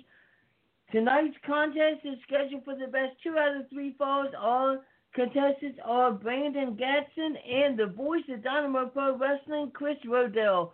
In a few moments, I will ask you 3 questions about a particular professional wrestling topic. Whenever you think you know the answer to the question, just shout out your answer. The first person to win 2 falls will win tonight's Game Show Challenge. All Wrestle Talk Podcast Game Show Challenge category is titled All in the Family. I will give you information about 3 famous professional wrestling families, and when you think you know who I'm talking about, just shout out your answer. The first person to win 2 falls will win tonight's contest. So, like I said, I'm going to give you a couple of clues. Whoever, if you think you know the answer, just shout out your answer. Do you gentlemen understand? I understand. Going down, man. All right. Question number 1. All right. Name the professional wrestling family that has had the following wrestlers: Reed, David, Claire, Charlotte, and Rick. Claire. Which is it? Flair. Flair is correct. Brandon Gatson has gotten the first fall. All right, Chris. I just wanted to be on record. I've never won one of these, just so you know. All right. Question you number 2. sound a little confident with that challenge. Question number 2. This family had the following wrestlers: Bruce, Keith, Hart. Owen. The Hart family is correct. I heard Brandon again. So, Brandon, you won tonight. Game Show Challenge. But we are going to go ahead and ask the question 3. Hopefully, Chris Rodeau does not get swept by Brandon, because I would hate for him to call Brandon out and then end up getting swept by him. So, redeem yourself, Chris. Redeem yourself. Here is question number 3. Name the following wrestling family that had the following wrestlers: Chris, Mike, David, Kevin. Von Erich. Von Erich is correct. Yep. Brandon Gatson, you have won the Wrestle Talk Podcast Game Show Challenge. So here is your music, sir.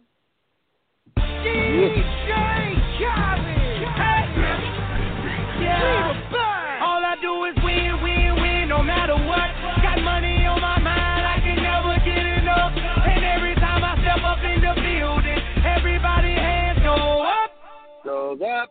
And they stay there. And they say yeah.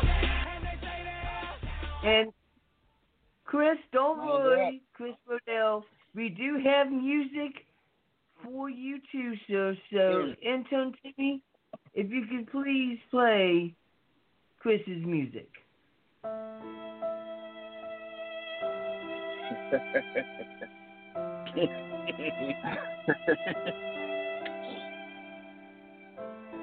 Oh, that's enough of that. I see him walking down the railroad tracks with a little stick. Right. Anyway, after this embarrassment, Brandon, it has been a pleasure talking to you tonight. Will you shout out your social medias, your Facebooks, your MySpace, your Instagram, your Twitter, your YouTube, whatever you got? Shout it out for the family. Everything is at Gat House. So my last name is Gatson, so it's G-A-T and House. So you got Facebook, YouTube, Instagram, everything's at Gat House. Yeah, that's pretty simple. I also want to throw out, I started doing some quickly. I started doing some different type of training. You know, I'm really late on in my career, but I found it to be very helpful. Been doing some boxing and some MMA type training lately with Won2 Kick on Instagram at Won2 Kick, WON2 Kick. It's out here in California, but man, it's I think I'm gonna come back like probably the latest in my career, but in the best shape of my life. It's pretty intense. It's very helpful too. That's completely awesome. Thank you, sir. Thank you, sir, for joining us tonight. We hope that you enjoyed your and you will forever now be part of the Wrestle Talk Podcast family. Yeah. Thank you, sir. Just I'll come last anytime thing, you guys want, man. Anytime you guys need me. Awesome. That was the last question I was going to answer. I was like, just make sure that you promised to come back, and you've already promised. So we will be in touch, and we will definitely have you back on again. Thanks for calling, Chris. You've been awesome. Thanks, man. I'll see you later. Thanks, Chris. Thanks, Joe. Take care. All right, man. That's been awesome. What an awesome show, Chris Rodell. Man, I want to thank you so for. This is honestly, Joe. Thank you for. I know I was a last minute fill in because of what happened with Renee and everything. We hope everything's good, and I enjoyed myself. Both interviews were awesome. I did embarrass myself during the game show challenge, but hey, you know what? I'm used to embarrassing myself all the time. So, but thank you for having me. I will come on I'm happy to be here anytime that you need somebody, as long as my schedule is open, because I'm so busy with everything. And so, but thank you for having me, and we hope we can do this again soon sometime. Joe? Oh, absolutely. Before I go, I forgot. I have to plug the Black Wrestlers Matter show one more time. If I don't, Luke will kill me. And that show is going to take place in Des Moines, Iowa, on Saturday, August the 22nd. The main event. Let's go to this main event. Tell me you're not excited about this. ACH versus JDX. That's the main event. I know. And apparently they just announced that American Fury John West is going to take on Mike Outlaw. We all know about Mike Outlaw. Who doesn't love Mike Outlaw? Faye Jackson is going to take on Devon Moore. Jossie is taking on Airwolf. Jocelyn Navarro versus Brooke Johnson versus Station. That and a whole lot more. If you go to ProWrestlingTees.com and order the Black Wrestling Matters T-shirt, if it's number 1, they're going to make an extra donation to the show. So it's going to be a great night of action. I just wanted to put that out there. I hope that everyone has a good night. Joe, take it away to finish it off. Awesome, but Chris, once again, thank you so for coming on to the podcast tonight, for filling in. You've been absolutely 100% amazing, ladies and gentlemen.